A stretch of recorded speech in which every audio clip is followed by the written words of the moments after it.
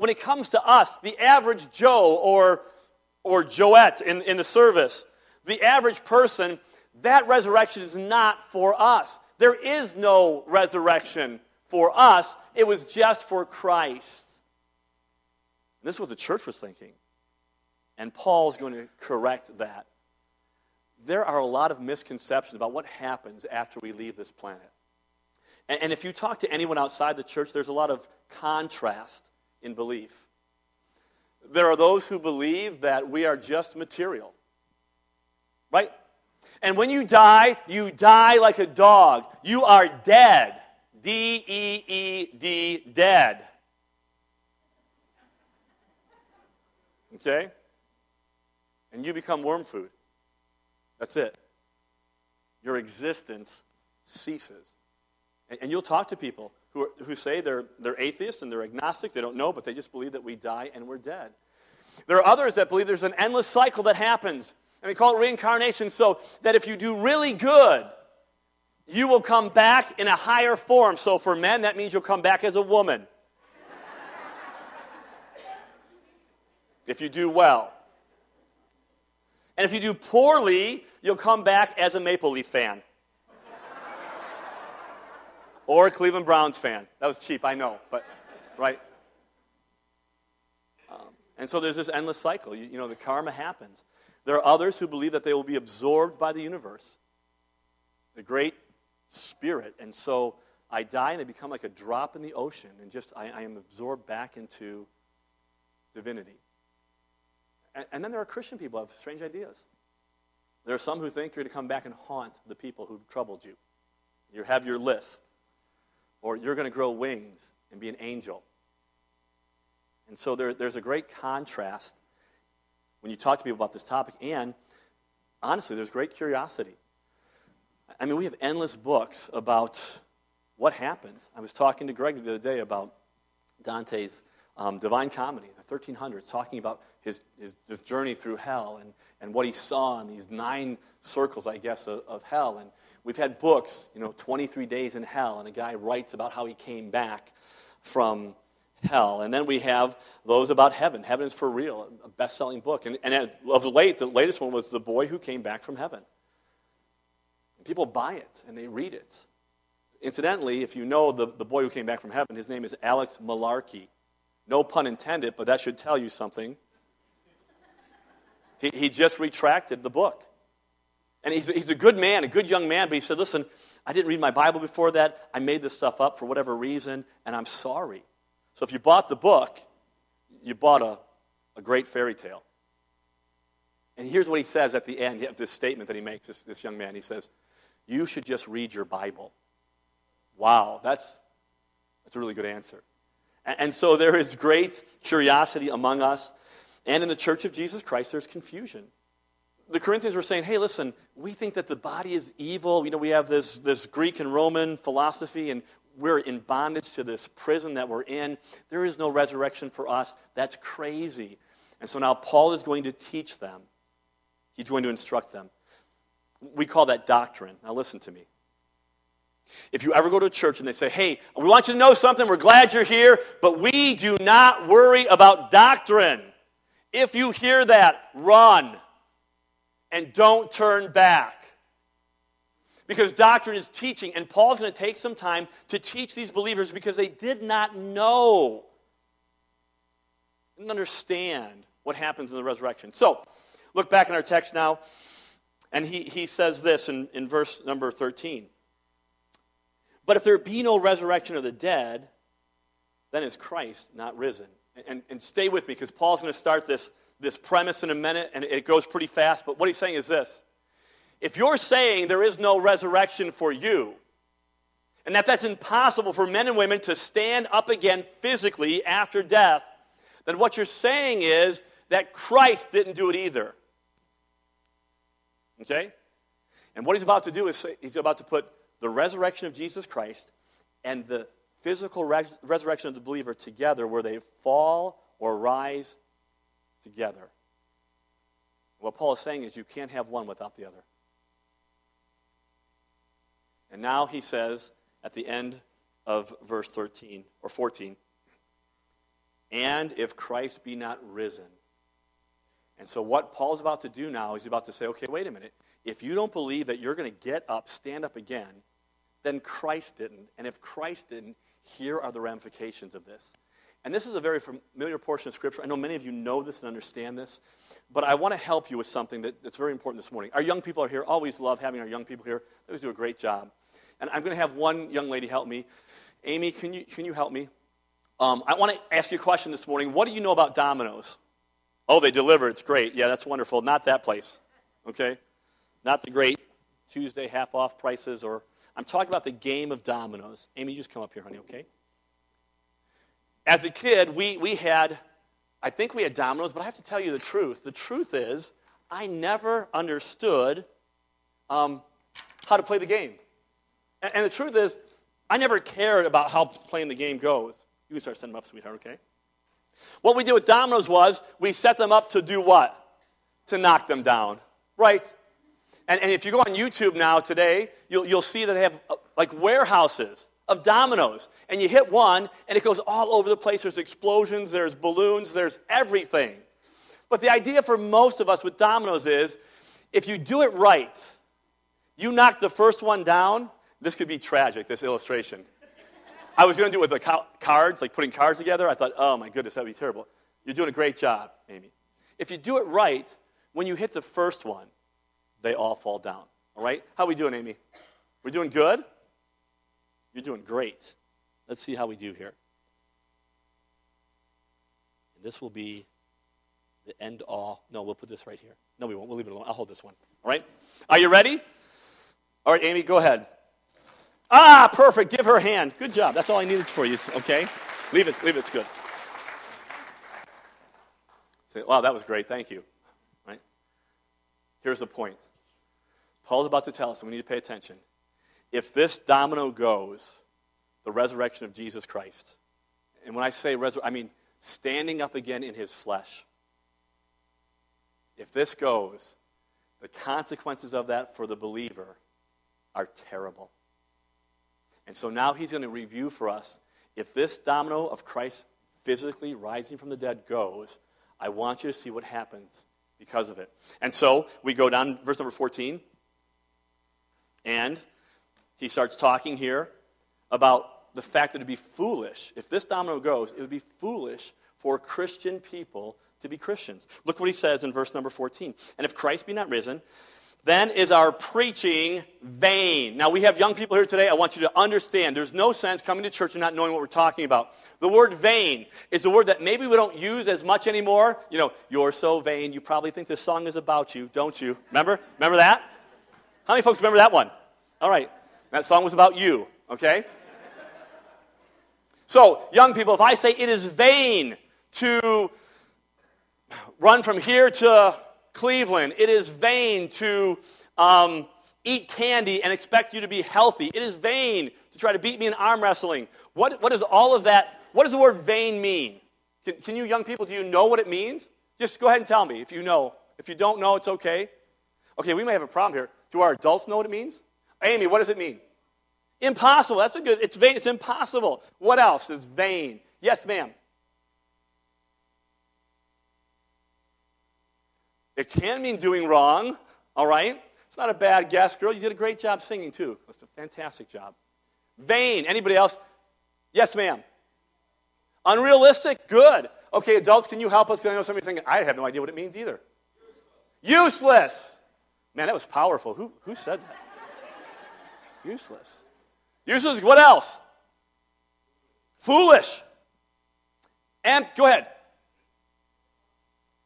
Self-absorbed, yeah, in that direction, yeah, it's vain, self-absorbed, which is useless and foolish. What else? Empty. Good. Yep. Amy, inefficacious. Very good. Inefficacious. Right? He's good. And so here's what he says. If this domino goes, then these things are empty. Do we have that? Are empty, worthless, hopeless, inefficacious, futile, powerless, unrewarding. And watch what he says. If this goes, for all of us this morning, he says, verse number 14, your preaching is vain, your faith is also vain, yea, and we are found false witnesses of God, because we have testified of God that he raised up Christ, whom he raised not up, if so be that the dead rise not. So he says, listen, just that you know, if what Christ did is not true, then you believing in a false religion and making yourself a liar is foolish. It is vain, it is empty, and I'm not exaggerating here. And Paul would tell you this, then stop it. Pack up your bags, don't come back again. Go do whatever you want to do, because it does not matter. And then, as if we don't understand what Paul's saying, he goes further to hammer this home. Verse 16, he says it again, for if the dead rise not, then is not Christ risen. And if Christ be not risen, now what he tells us is, okay, if you're a Christian now, which would be foolish, here's what happens. Here's the suffering and pain that will follow you if you continue to persist in this, if this domino falls. He says, verse 17, and if Christ be not raised, your faith is vain. You're still in your sins. Now, if you don't understand what he says there, in John chapter 8, Jesus is talking to the Pharisee.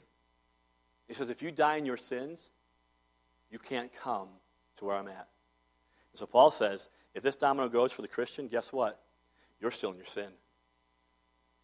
You are still today and will be under the wrath and condemnation of Almighty God.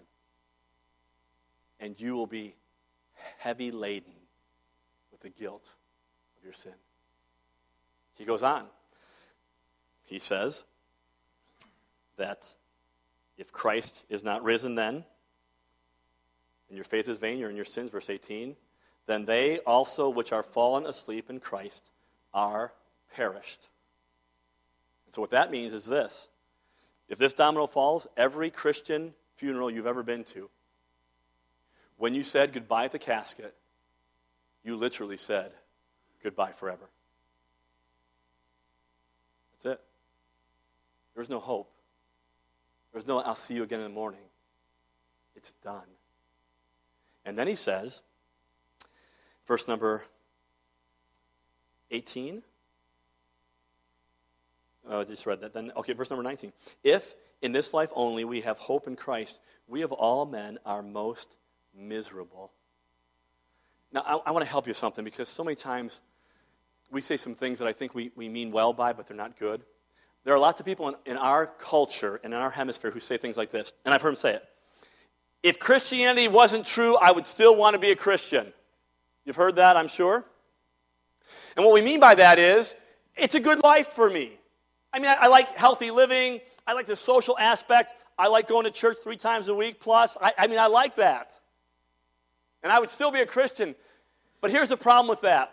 When Paul writes this to the first century, and for that matter, for the majority of Christians outside of our hemisphere, coming to Christ meant you were going to suffer. In the early church, you were at least going to lose your friends. Of course, you're going to lose your family. You're going to lose your livelihood, your job. You're going to lose your freedom. And you could lose your life. And with the majority of the Church of Jesus Christ today, that's still a reality. And so Paul says, writing knowing that, why in the world would you live that life if you could not be persecuted, if you could not endure suffering, and just get what you can for this brief stint called life and enjoy it? Because if you're living the Christian life, and this is not true, you, above all people, ought to be pitied. It's pretty heavy stuff. We should just close there today and just go home. It'd be sad if that's where it ended, but it doesn't. Look at verse number 20, if you would. He says, but now is Christ risen. Let's do something this morning. I love this. I think we should do it every week. He is risen. That's it. He is risen. Yeah, that's a cue. We're going to do it again. All right. Thank you. He is risen. Exactly. And that's why we're here. Do you understand that? We're here this morning because we believe in the fact that Jesus Christ is risen from the dead. Our Savior is not in the grave. He got up physically. He walked out with all power of heaven and hell. He has the keys with him today. And Jesus is alive. I serve a risen Savior. He's in the world today. I know that he is living. No matter what men might say, I see his hand of mercy. I hear his voice of cheer. Right? That's my Jesus. He's alive. And so Paul says, listen to me. The domino did not fall. He's alive. It's okay. But now here's where we miss it, and I think we do ourselves an injustice and a disservice. Look where the verse goes from there. He says, but now is Christ risen from the dead and become the first fruits of them that slept. And for some of us to be like, what are you talking about? The first fruits. Listen, this is really important. The first fruits were an offering that the Israelites brought to God, and it was the first fruit of their harvest, like grain. And so they bring a little portion of grain at the beginning of the year, the beginning of the harvest, and they would symbolically dedicate it to God, saying, God, everything is yours. You're the God of heaven and earth, the Creator, and here is my offering, and I'm giving it because it is a guarantee that the rest of this harvest will come to fruition. I will harvest bountifully and plentifully, just as this beginning is. Here's what Paul's saying. It's important to you. You're going to see why in a minute. Jesus Christ at his resurrection was a first fruit. He resurrected. No one in the past, not even Lazarus, resurrected like he did. He lives again, never to die. And because Jesus is the first fruit, this is a down payment. It is a guarantee that everyone who comes after him will be raised as well. Listen to me.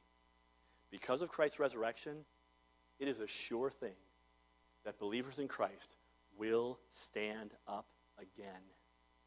Again. And not only is it a sure thing, this first fruit, it shows the kind and the character of this resurrection. We will be similar in this resurrection. Jesus Christ got up bodily from the tomb. And listen, he was not a floating spirit. Do you remember what he said? He said, listen, Thomas, touch my hands. I'm not a spirit. I've got flesh here. He eats with his disciples after the resurrection. And listen to me, this should blow our minds. That when he ascended up to heaven, he ascended in a body, and the angel said, he's coming back just like you saw him go. Now listen to me. With that body for all eternity, you and I who know Christ, we will see in Jesus Christ the marks of our redemption. 10,000 years from now, we will look at Christ and see the marks of our redemption. And so, Paul says, we're going to rise like that as well. Like that as well. So, with that truth in mind, what do we do with that? I mean, and that's a lot there.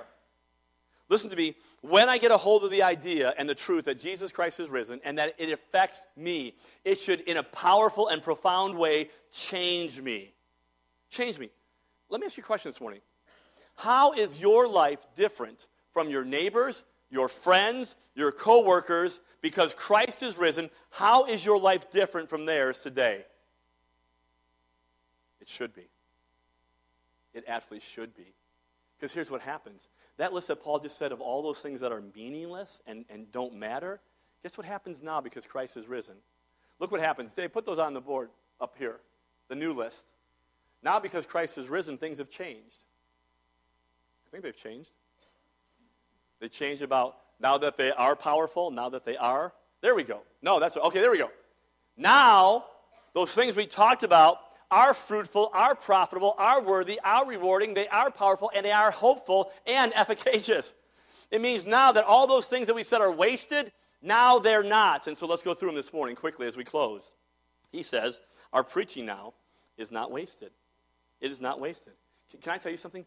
When we come together and we open the Word of God and we proclaim the glorious gospel of Jesus Christ, every time this is opened and proclaimed, I want to tell you something. It is not wasted.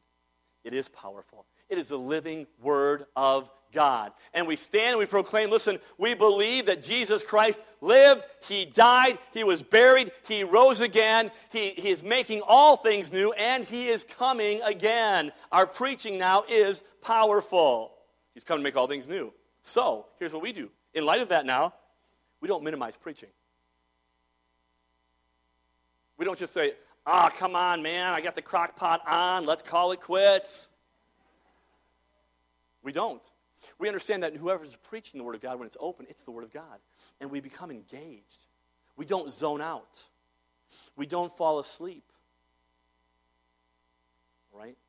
We get engaged. It is powerful. It is the Word of God. He says, our preaching is not in vain. Then he goes on and says, our faith is not in vain either. It is foundational. It's not now that Jesus is sort of part of my life, or I'm kind of missing something, or I like the social. No, Christ who is our life. We don't play at our faith. It is who we are. We are alive and well in Jesus Christ, and so our faith is powerful. Yes, we fall. Yes, we stumble. Yes, we have trouble in life. But because of a risen Savior, I can get up again. I can be cleansed, and I can be right. And then he says, our witness is true. Our witness is true. Do you know, believer, that because Christ is risen from the dead, we have now the only cure for the greatest ailment of mankind? You know our world's in a mess. I mean, you watch the news. You see the racism that happens now recently in Baltimore. You see poverty. You see injustice. We see it all. And sometimes we think, well, if we just had more money, throw more money at the problem, or if we had more programs, or if we had the right political office in there, it would be okay. It would not be okay, because the problem with man is a sin problem of the heart. And until that is taken care of and cleansed by the blood of Christ, these things will not change. We need new hearts. And that's the power of the gospel of Jesus Christ. Our witness is true. And so we follow a risen Savior. So what does that mean? That means I don't have to blush at the message. I don't have to apologize about the truth. I can proclaim it knowing it's powerful. And let me just say something to you. The message that we preach this morning is not, well, I am a Baptist. That's not the message. Years ago, many of you will remember Mr. Person, who, this was his vision, this entire church. He used to tell a story about a little boy. Every Sunday he would dress up and he would put on his suit and carry his big Bible and tell everyone, I'm proud to be a Baptist, I'm proud to be a Baptist, I'm proud to be a Baptist. And finally some guy said, listen, little man, if you weren't a Baptist, then what would you be? And he thought a minute and said, I would be ashamed. Okay? I'd be ashamed. Now here's the truth. That's a funny little thing, but the fact is my message is not I'm a Baptist, or I'm a religious person, or I have spirituality, or I'm the son of a preacher man. It's not any of those things. Our message is very simple, that we believe the risen Christ is alive and well, and he's come to seek and save that which was lost, and through him is redemption, and without him is destruction. That's our message, and we don't need to blush about it because we have the truth. And then we find out that we are not in our sins. He says we're not in our sins. Guilt is a good thing and a bad thing. When you do wrong, you ought to feel guilty. It's an act of your conscience. So when you snap at your wife, you ought to feel guilty. When you're unkind to your children, you ought to feel guilty. When you lay on the horn of that old lady who's been in the fast lane for 3 miles, that's okay. She should follow the law. Okay? But you and I both know that guilt, if not taken care of, because guilt says there's something wrong, I need to make it right, I make it right with God, I make it right with that person, and I'm cleansed. But you know, sometimes we do that, and we have a past. We have a history. We have things that make us feel guilty. And Paul says, because Christ is risen, we are no longer in our sins. It means that the sins of my past, the sins of my present, and the sins of my future are all taken care of. And as I live the Christian life, I daily, by faith and repentance, I am cleansed by Christ. I am, for me, for you, there is now no condemnation of the guilt of sin. It is glorious. It is freeing. It should cause us great joy. I love the words of John Newton. This is a great quote. He says, well, may the accuser roar of sins that I have done. And you and I know, if you've been in the faith for a long time, you have a past, I have a past, and there's something in our head that says, I know you. I know what you've done. I know where you've been. I know your deepest thoughts. You are a sinner. And we have an adversary who's an accuser of the brethren. And he does it to our conscience. He does it through other people. Facebook, family members. I know you.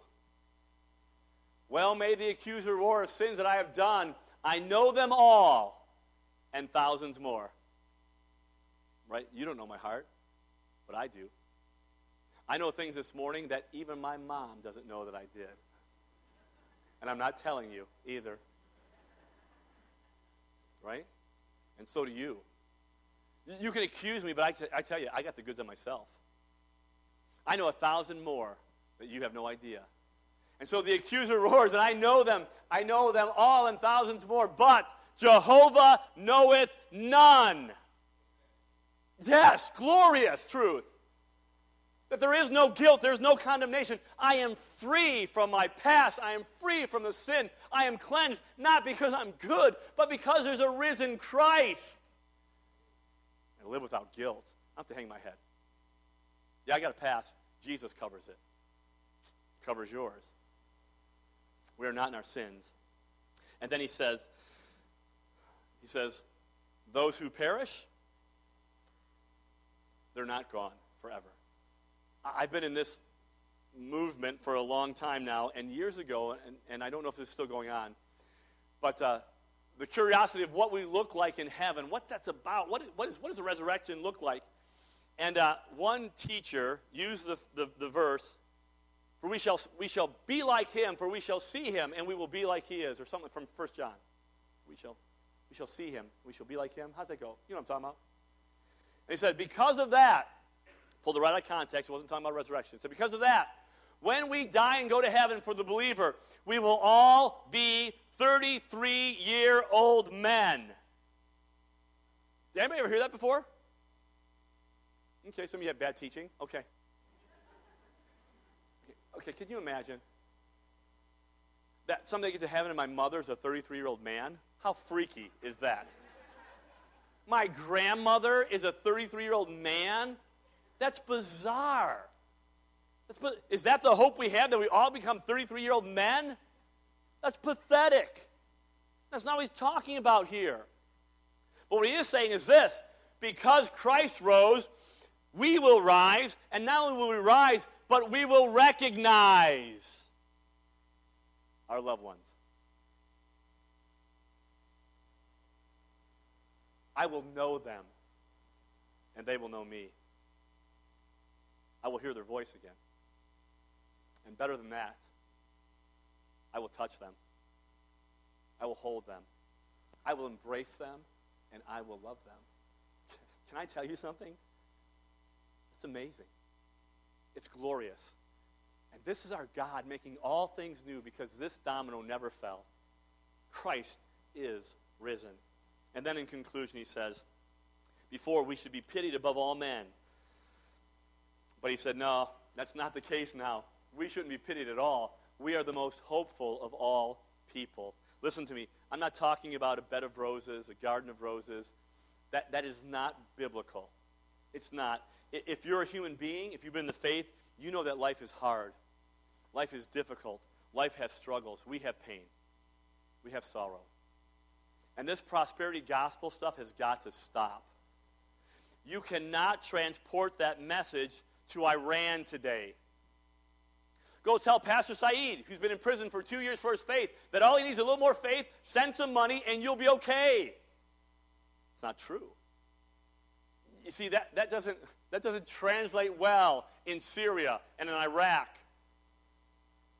The pastors in China and North Korea are not preaching healthy, wealthy, and wise. The Christians on the shore of Libya who lost their heads are not somehow weaker in the faith than I am because I have a new car. I might say that they're much stronger than I am in their faith. Christian, life is not easy. Our problem is we don't deal with reality. And our perception is messed up. If I told you, behind this door is a beautiful palace. I mean, it's beautiful. I mean, it's gold, silver. There's a spa in there. I mean, there's a water slide in there. It's fantastic. Right behind this door. And I open this door. Disappointed? I would be. I'd be like, man, it stinks. But if I told you behind this door is a prison full of rats, it's sickening, disgusting. You wouldn't want to see it. If I open the door again, it's like, oh, it's not so bad. Right? Christian, you are going to suffer. That's the reality of this life. Sin has ruined and wrecked everything. But even in the midst of that, the sickness, the illness, the pain, the cancer, the death, Paul says we are not to be pitied because we have a hope that goes beyond the grave. And this is not all there is. And so when I look at my loved ones who are suffering and struggling, I know that this is not the end. There is more. We have hope. And it's not some stupid, plastic, cheesy smile that everything's great. It's not. But there's a joy and a buoyancy within that says, my hope is built on nothing less than Jesus' blood and righteousness. That's what I'm trusting. And no matter what happens, I will continue to trust because someday I am going home. Physically. And in my flesh I will see him. My friend, listen to me, Christian. You have it all. You have it all. And Paul says, if this domino goes, we have nothing. But Christ is risen. And because of that this morning, it ought to change us in a profound way. We've seen it in the preaching, our faith, our witnessing, the loved ones that we lose, that we're not miserable. But I want you to go home this week and think about how a risen Christ affects your life, where you work, where you live, where you labor. Don't be a Debbie Downer.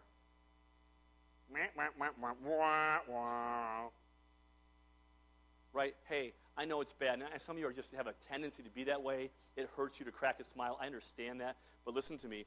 We have hope that goes beyond all this. And we can have a joy. We can have a winsome spirit, knowing that our God reigns. He is alive and well and coming again. Let's have a word of prayer this morning. Thank you for being here. Thank you for listening. Young people, again, I'm always amazed at the job that you do, listening and paying attention.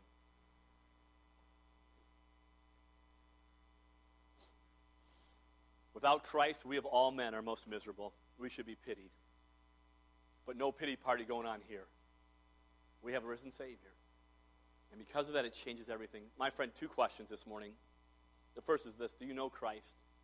Because all this means nothing to you. Listen, if he's alive and well, then you better listen to what he said. And here's what he said: I am the way, the truth, and life. No man comes to the Father but by me.